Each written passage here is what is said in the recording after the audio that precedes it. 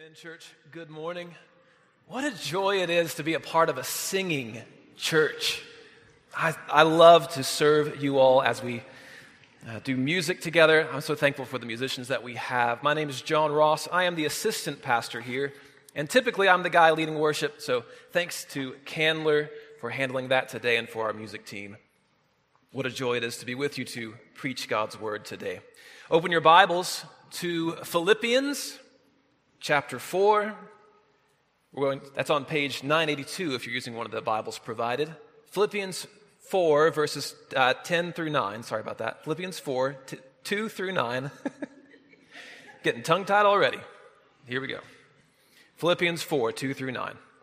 As you do so, let me say that this is the final sermon in our series in the book of Philippians. And as we said at the start, we haven't been able to cover every aspect of this book. Our aim has been to reference those sections that deal with joy. And even so, we haven't been able to cover everything concerning joy in the book of Philippians. But I do hope that this has been beneficial to you in this time. Next week, author, theologian, and pastor Mark Dever from Capitol Hill Baptist Church will be here preaching for us as we celebrate the Lord's work through Bert, our lead pastor, in over 20 years of pastoral ministry. So come back for that as well. And then Bert will return to the pulpit 2 weeks from now. To our passage, Philippians chapter 4, verses 2 through 9. I entreat Euodia and I entreat Syntyche to agree in the Lord. Yes, I ask you also, true companion, help these women who have labored side by side with me in the gospel, together with Clement and the rest of my fellow workers, whose names are in the book of life. Rejoice in the Lord always. Again, I will say, rejoice. Let your reasonableness be known to everyone. The Lord is at hand. Do not be anxious about anything, but in everything, by prayer and supplication with thanksgiving, let your requests be made known to God. And the peace of God, which surpasses all understanding, will guard your hearts and your minds in Christ Jesus. Finally, brothers, whatever is true, whatever is honorable, whatever is just, whatever is pure, whatever is lovely, whatever is commendable, if there is any excellence, if there is anything worthy of praise, think about these things. What you have learned and received and heard and seen in me, practice these things, and the God of peace will be with you. Let's go to the Lord in prayer. Heavenly Father, you are our greatest joy. We pray that you would send your light and your truth, that they would lead us to your throne. O Lord, help us to worship you in all of our days and in all of our ways. May we be a people who practice peace and a people who are known for joy. It's in Christ's name we ask it. Amen. So as you might be able to tell from the page you're looking at, Paul is wrapping up his letter to the Philippians. Having provided a number of concepts earlier in the letter, he now gives the church some instructions that are natural implications of his teaching. And as we wrap our time up in this letter, considering joy in the Lord, we also find a word that accompanies joy, and that's the word peace. Peace is more than just a greeting amongst hippies. It's more than just a hopeful wish by pacifists and beauty pageant contestants. True peace is a spiritual state of rest in God. And that spiritual state of rest in God works its way outward into our lives. In order to know true peace, you must know the God of peace and be centered on him. Similarly, we've looked at joy before, but joy is not a feeling that we experience, but it is a mindset centered on Christ. Now, the feelings of joy that that accompany it, like gladness, are certainly there, but true joy is not based on what we feel or flippantly experienced. Joy is not circumstantial.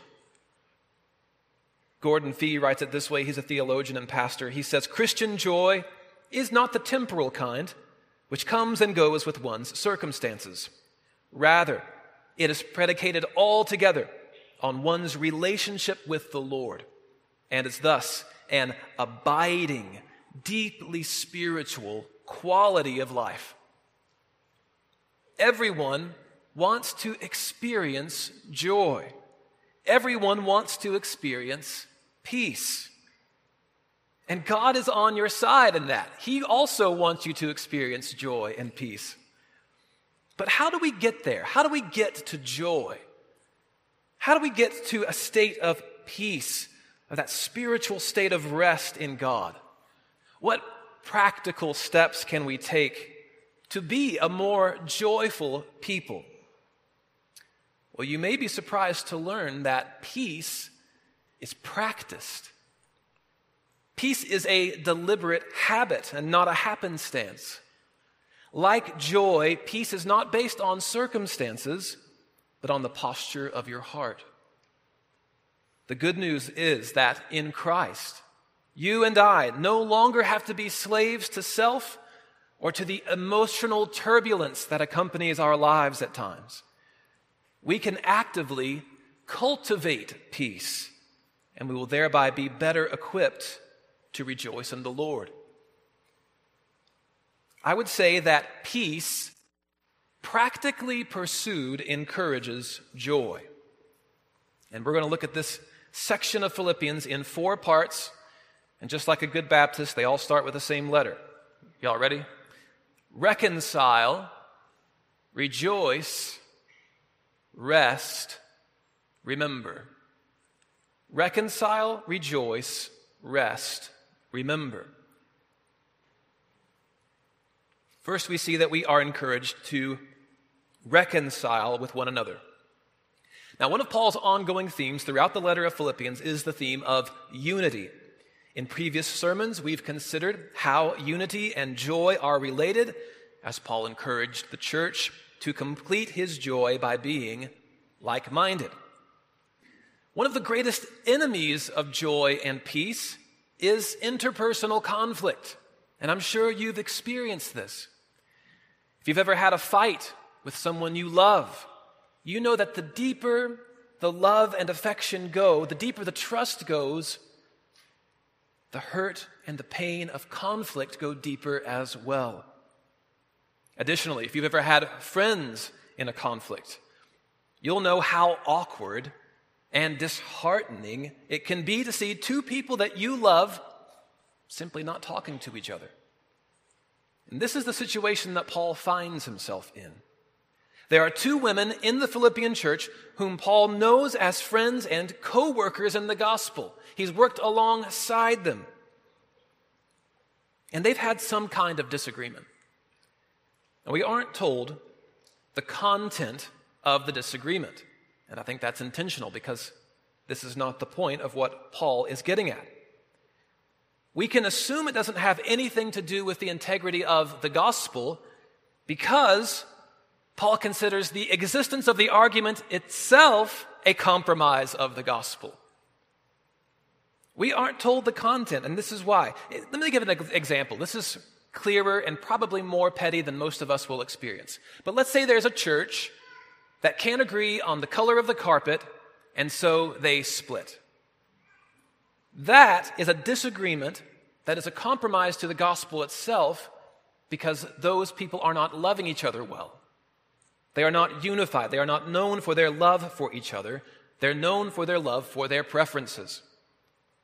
Now, their disagreement was probably not that petty. We don't know what it is.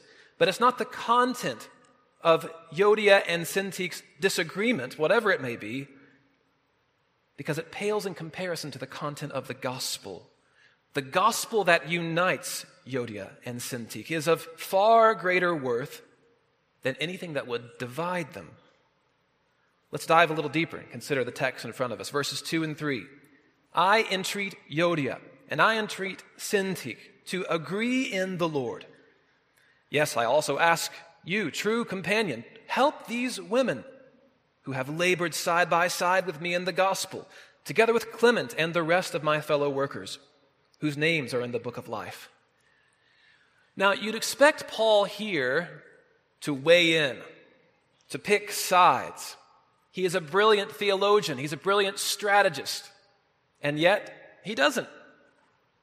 Paul certainly would have known what they were arguing about. We see in other texts that Paul regularly weighs in on practical matters of theology and life in the church. But here, he does not pick sides. But that's what we're expected to do, right? We're supposed to pick sides. We're supposed to hear two people make their case and then decide for ourselves what that result should be. And sometimes we'll make a long comment post about it. Paul knows what's going on, but he doesn't pick sides. He simply addresses both parties calmly and equally. Do you see that in the text? I entreat Euodia and I entreat Syntyche to agree in the Lord. He doesn't say, I entreat Euodia to stop being such a drama queen and grow up. He doesn't say, I entreat Syntyche to cancel Euodia because she is so toxic and I just can't even. Listen, Euodia and Syntyche are equally addressed because they are equally responsible for this conflict. They are equally capable of ending it, of squashing it. Now, you might be asking, how is that fair? How is that fair of Paul to treat both of them the same? Somebody has to be, right? Well, friends, the gospel doesn't have a whole lot to do with fairness. Justice, certainly, but fairness really isn't at play. You don't want fairness. Fairness would mean that you are paying for your sins yourself. Fairness means that justice occurs when you are sent to hell. You don't want eternal hell and separation. You want grace. You want mercy. Fairness would mean God gives you what you earned. The wages of sin is death. You would get no grace, no mercy, no love if things were fair. No, Paul is not concerned with fairness. Paul is concerned about uniting these women in the Lord who proclaim a gospel of grace and mercy and yet won't have grace and mercy with each other. In 1 Corinthians, Paul addresses other believers who are taking each other to court. They're suing each other. They're so mad at each other. And in chapter 6, verse 7, he says this, to have lawsuits at all with one another is already a defeat for you. Why not rather suffer wrong? Why not rather be defrauded? If you are in an argument with a fellow Christian, why not suffer wrong? Seriously, why not just suffer wrong? Christ suffered wrong for you. That's the heart of the gospel, friends. Christian, can you really withhold forgiveness after being forgiven so much in Christ? Can you really be united with Christ and divided with a brother or sister in Christ who was equally won by his shed blood? I entreat you, be reconciled with your brother or sister in Christ. Do it for your family. Do it for your church. Do it for the kingdom. Do it for the glory of Christ. But also, do it for joy. Do it for joy. With Christ's likeness comes joy. With Christ's likeness comes freedom. Stop being so uptight about being dishonored. Stop the pity parties. Stop focusing on how you aren't treated fairly. Do you know who suffered dishonor and shame, false accusations, physical torment? Our Lord and Savior, whom we are called to follow and be like. Do you know who had really bad friends? Jesus. And he loved them dearly. Christ's honor and worth and value was not found in any of those things. It was found in heaven, and that's where our honor is found. We have been honored by Christ. He has chosen us to be vessels for His glory. Would you rather win an argument, or would you rather win your friend back in the Lord? Friends, be reconciled to your brother or sister in Christ. As we move on, it shouldn't be missed that Paul not only calls on Euodia and Syntyche to agree, but he calls on others to help them agree. Now, there are multiple layers of this, okay? Called community action. First, note that Paul himself is entreating them, right? Paul is not a part of the Philippian church, but he knows them intimately. He's close friends with these women, and they are his co-workers. Second, Paul addresses the recipient and asks for his help. Yes, I also ask you also, true companion, help these women. Third, he appeals to their work together in the gospel and the book of life. It is the gospel that unifies and provides a foundation for our unity, and their ultimate identity is found in heaven, not in being right or wrong. Fourth, he pulls Clement in by name, which I'm sure Clement appreciated, and other workers. He's appealing to a broad base of people involved in gospel ministry. He's asking for help, naming people by name. Get involved. Help Euodia and Syntyche be reconciled. Fifth, implied in all of this is that this letter was going to be read before the church. And you can imagine the squirming that must have occurred in the seats as Paul's true companion read aloud in front of the entire congregation, I entreat Euodia and I entreat Syntyche to agree in the Lord. A couple of applications here on reconcile. If you know of a feud within your church or between Christians that you know personally, not just out there on the interwebs, you know them, address the conflict and do so in love. Don't sit on the sidelines and root for the person that you think is right. It's not up to you to pick sides. It's up to you to help reconcile. Entreat both to agree in the Lord. If you are personally feuding with another Christian, this is the second point. If you are feuding with another Christian, don't be alarmed or upset when another Christian encourages you to resolve the matter and be reconciled. The text calls us to that, to be faithful to the Lord by doing so. And in doing so, know that your brother or your sister in Christ wants you to experience joy. They are for you and not against you. Addressing conflict isn't fun for anyone. That person is entering into an uncomfortable situation to try to pull you out, to be reconciled, to be pulled out of the sin of pride. Be gracious, be reconciled. Reconciling with one another is a practical matter of peace that will lead us to greater joy in Christ. And not only are we to reconcile with one another, but we are also to rejoice. We are to rejoice in the Lord.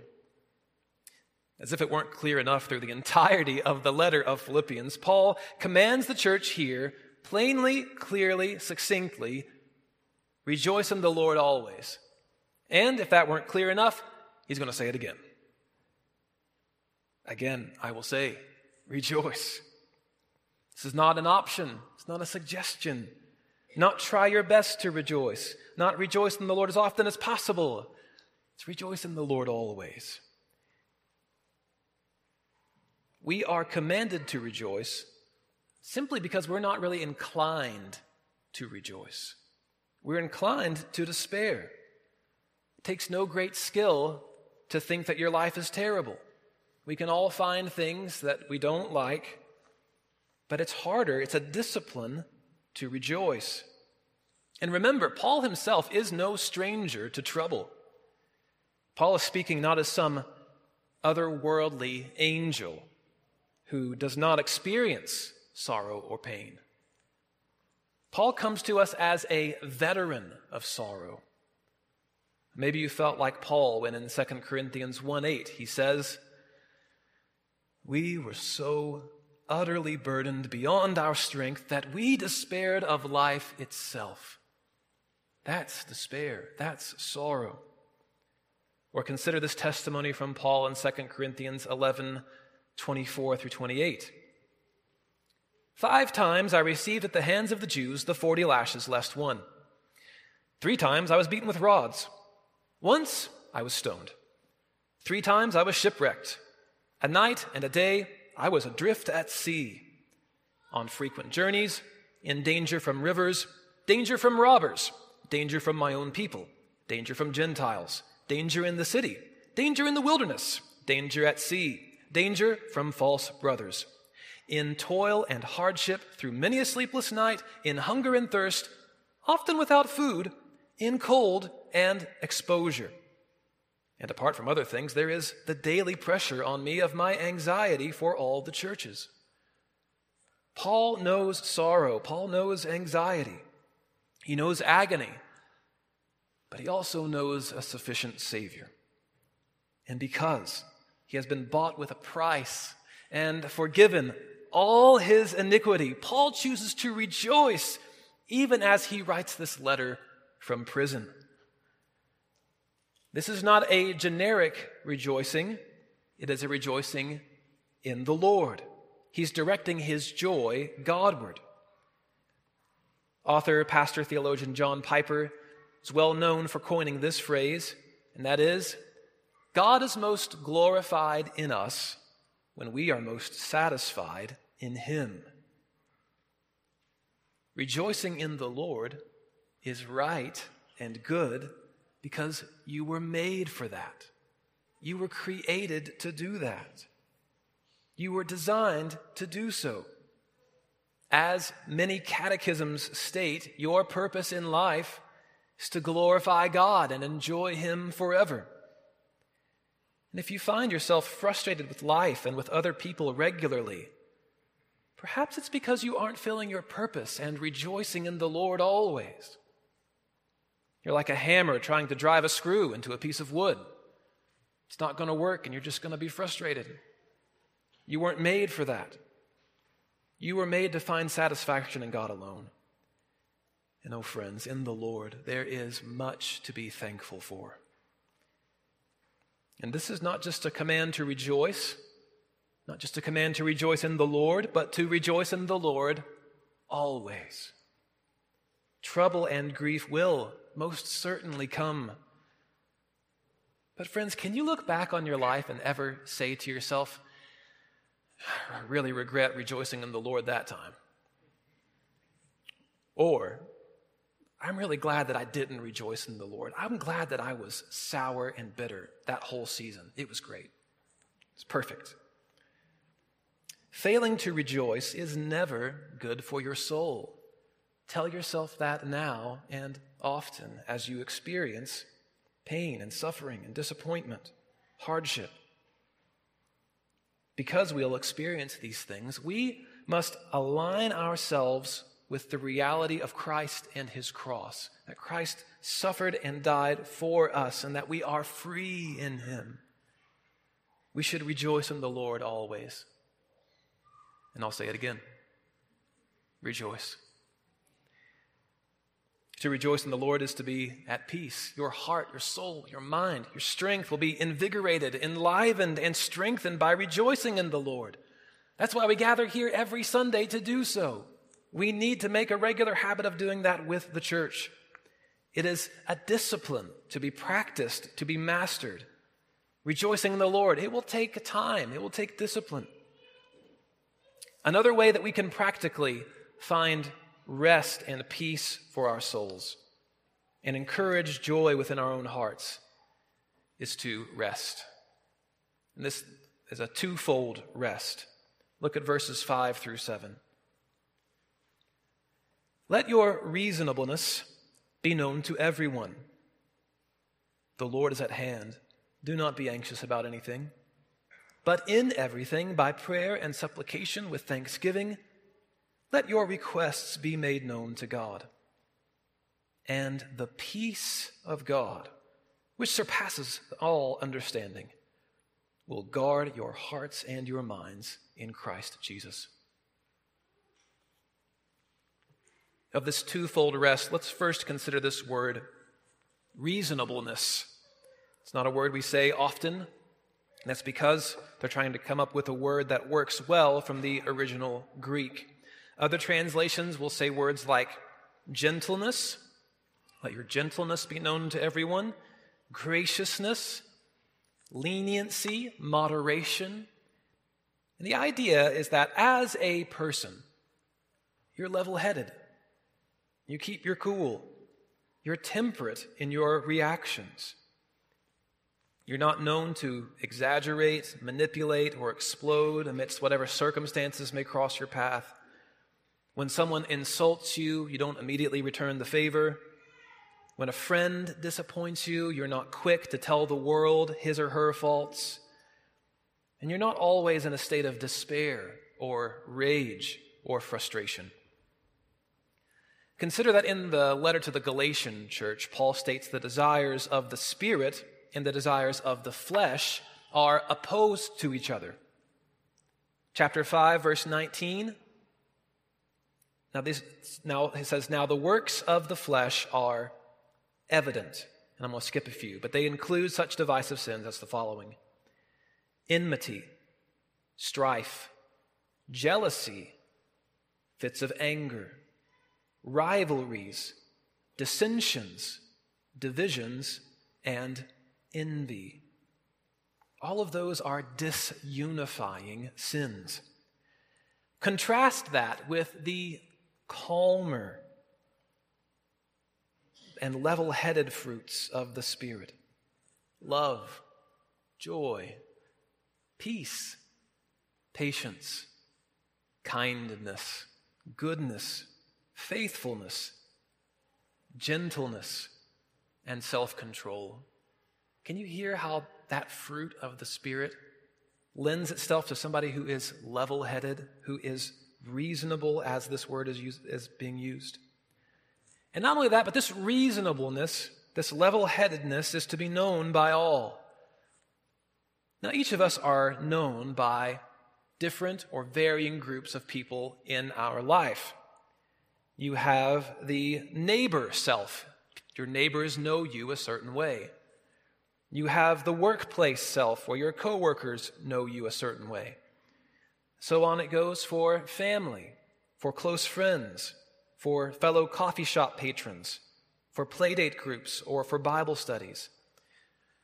And if we're honest, one of those groups probably sees us in a different light than the others, and not in a good way. Somebody knows you at your weakest. Maybe you're kind and gentle at home, but you're hot-headed at the office. Maybe that's reversed. Maybe you're a gracious host for clients and customers or patients, but you are an impatient neighbor, and you can't stand those who live around you. Rather than give yourself a pass, friends, let your reasonableness be known by all. By your annoying neighbor who yells drunken obscenities at 2 a.m., by the child who knows how to push all your buttons and does so on purpose, or by the boss who treats you unfairly. Find your peace and your joy in serving the Lord, knowing that your worth and your identity rest securely in Him, and let your reasonableness be known by all. We are called to this kind of moderation because the Lord is at hand. He is near to all who call on Him. He is not distant. He's not confused by your circumstances. He's not absent. He's not wringing His hands about your situation. He's not watching from the sidelines. The Lord is near. There is no reason to let your fears run wild. I said earlier, this rest is twofold. It's marked by reasonableness, and this rest is also marked by prayer. Paul goes on to say, "Do not be anxious about anything, but in everything, by prayer and supplication with thanksgiving, let your requests be made known to God." In our day and country, it seems that anxiety is simply an acceptable sin. Everybody's anxious, and so we assume that that is fine. And if we're being real, some of us are getting anxious about talking about being anxious. When we are anxious, it could be said that we are trying to fill the vacuum of our own ignorance with an alternate reality of our own making. Have you ever been there? You don't know what's going to happen. You don't know what the situation is. And so you come up in your mind with imaginary scenarios about what's going to happen. So, get this. Instead of trusting in the sovereign Lord, who knows all, sees all, is powerful over all, and trusting in his promises, we're instead trusting our imaginations. It doesn't make much sense, but that's what we do. And that leads to anxiety. Jesus, in Matthew 6:25 and 27, he says, "Do not be anxious about your life. Which of you, by being anxious, can add a single hour to his span of life?" And the point he's making is this: being anxious is not of benefit to you. Often, anxiety is the byproduct of thinking one of the three things, or assuming one of three things that just simply are not true. Assuming that God is not good, assuming that God is not in control, assuming that God doesn't care for me, or some combination of those three. Christian, the Lord has been gracious to you for a long time. He's been gracious to his church, to his people, for centuries. He will not cease to be faithful to you tomorrow. Therefore, be anxious for nothing, but in everything, pray to God. Consider some of these assurances from God's word, and I'm going to list these out pretty quickly. 1 Peter 5:7-8, we read this morning. "Cast all your anxieties on him, because he cares for you. Be sober-minded, be watchful." John 14:27, "Peace I leave with you, my peace I give to you. Not as the world gives do I give to you. Let not your hearts be troubled, neither let them be afraid." John 16:33, "I have said these things to you, that in me you may have peace. In the world you will have tribulation, but take heart. I have overcome the world." 1 John 5:4, "For everyone who has been born of God overcomes the world. And this is the victory that has overcome the world, our faith." Finally, Romans 8:28, which many of you know. "And we know that for those who love God, all things work together for good, for those who are called according to his purpose." Friends, instead of filling your mind with imaginary scenarios and anxious thoughts, fill your mind with these promises and be anxious for nothing. Jesus has overcome the world. He has paid for your transgressions, and you are free in Christ.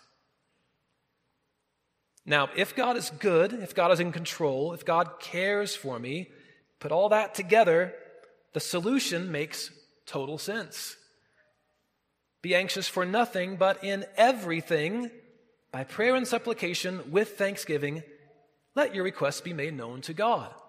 If I don't know the future, I can go to the one who does. Similarly, in 1 Thessalonians 5:16-18, Paul tells the church, "Rejoice always, praying without ceasing, giving thanks in all circumstances, for this is the will of God in Christ Jesus for you."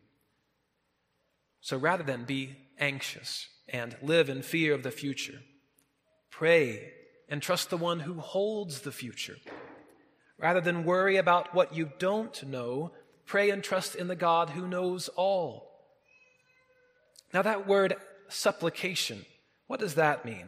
Well, it simply means to ask humbly. Humbly ask the Father to help. Ask him to move.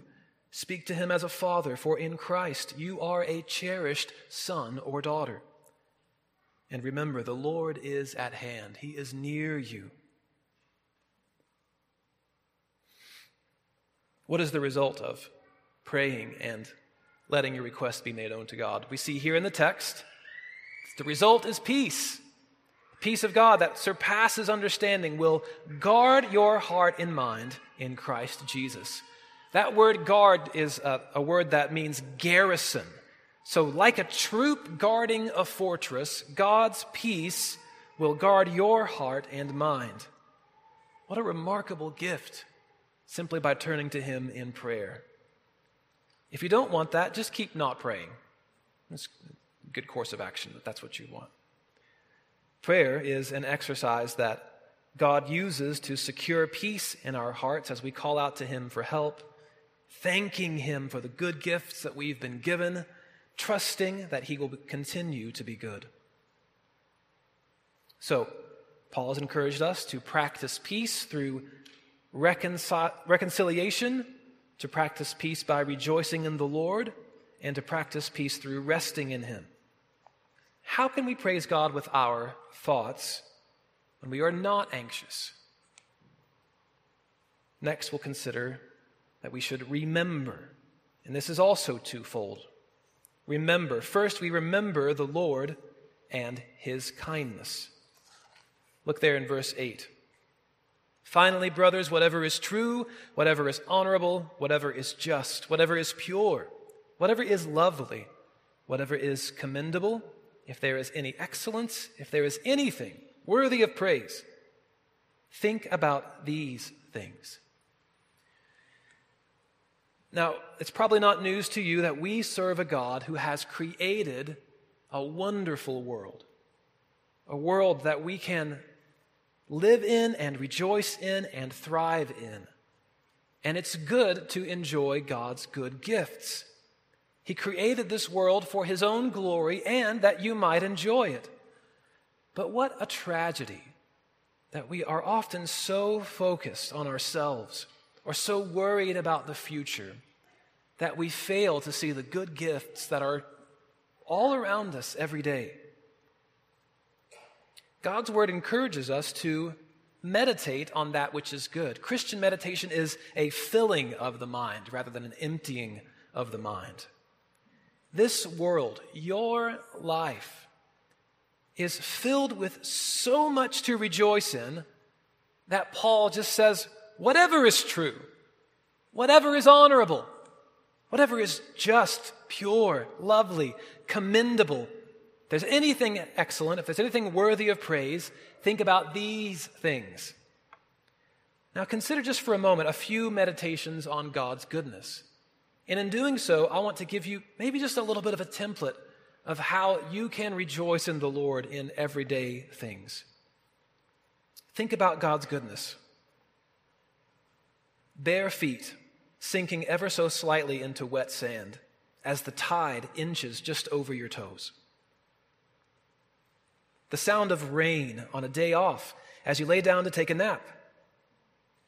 A holiday meal shared with friends and family where you're too full for dessert, so you just talk for 2 hours and then you have dessert.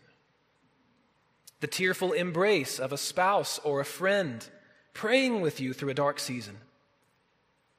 The delicate layered folds of a rose about to bloom. The gentle weight of a baby falling asleep on your chest. Or how about the simple joy of putting on clothes that are still warm from the dryer? God is so full of goodness towards you that you must live an entire lifetime in order to experience it. And then, praise the Lord, we will be with him in eternity to experience it in eternity. Isn't God good to give us such gifts? Doesn't he deserve glory from us for that? Isn't it good to know that the Lord wants you to think about these things, to not feel any kind of conviction about enjoying them, because if you are enjoying enjoying them for His glory, then that is what you are supposed to do. What if in these good objects, these good moments, we more regularly directed our thoughts and our praise and our wonder and our amazement toward God? Rather than saying, this pad thai is amazing, you can say, praise the Lord for pad thai. If we fill our minds with worship as we think about these things, there won't be much room for anxiety to creep in, because we've considered God's goodness to such a degree that any of the smaller things that might worry us are crowded out by the blessings of God that are there. By developing a simple habit of turning your thoughts toward God in everyday situations, you'll be worshiping throughout the week. You can do this as you take a quiet walk in the morning. You can do this during a date night meal with your spouse. You can do this with bedtime stories with your little ones. You can do this with a late night hang with good friends. In your heart and your mind, perhaps even out loud, say, Lord, you are good, and this is a good gift. Thank you. We have to be reminded to do this because often we choose to think of everything that is wrong with the world rather than the things that are good and right. Our minds can easily become overwhelmed by thoughts of tragedy or despair, injustice, and so on. The news and your social media news feed are based on these things, on conflict. And we don't have to pretend like these things don't exist, but we are commanded to look at the world from the perspective of God's goodness. Sometimes when I meditate on Scripture, I'll create what I call a reverse verse, or maybe a bizarro verse, if you will. In doing so, what I'm trying to do as I think about the passage is to get a sense of what the opposite course of action would be. Here's what Scripture tells me to do, what would be the reverse of that. So here's my reverse verse, okay? Finally, brothers, whatever is false, whatever is dishonorable, whatever is unjust, whatever is impure, whatever is ugly, whatever is deplorable, if there is any failure, if there is anything worthy of scorn, think about these things. Now, as I read that, does that sound like anything you've read or watched on TV lately? Maybe a podcast you've listened to, a post that you've written or read. Does that sound like a conversation you might have with other people about the shortcomings of others or how bad XYZ is? And my question is this: what are you meditating on? What are you filling your mind with? To be fair, we can't know what is excellent without some comparison to what is not excellent. We should expose sin. We should acknowledge injustice. We should plead the widow's cause. But there's a difference between knowing and acknowledging what is broken and meditating endlessly on the sins of others and the brokenness of our world. Scripture calls us to meditate on what is true, what is honorable, what is just, what is pure, what is lovely, commendable, excellent, and praiseworthy. Meditating on sinfulness, meditating on brokenness, leads to despair and anger and fear and futility and blame and frustration. In short, it robs you of joy. It robs you of peace. Scripture calls us to fill our minds with something else, with the goodness of the Lord. When you forget the grace and mercy that you received in Christ, when you fail to rejoice in the Lord, and you fill your mind with all these ugly things, you're basically demanding that other people pay attention to your anxieties. You're pulling them into the things that you are anxious about, the things that are out of your control. And that will exhaust you, and it will exhaust those around you. If we are to be ambassadors of joy, which we have so much to be joyful and thankful about in the gospel of Christ, then we need to abandon these thought patterns of filling our minds with ugliness. Remember, I said this was twofold. Finally, and this is short, remember saints like Paul. Here in verse 9, Paul says, what you have learned and received and heard and seen in me, what? Practice these things, and the God of peace will be with you. Now, we don't need to spend much time here because we've already been considering the life of Paul as we've preached through Philippians and as we've looked at our text today. But I want to say this. One of the many, many blessings of Christian community, of being committed to a church body, is learning from those who are more mature than we are.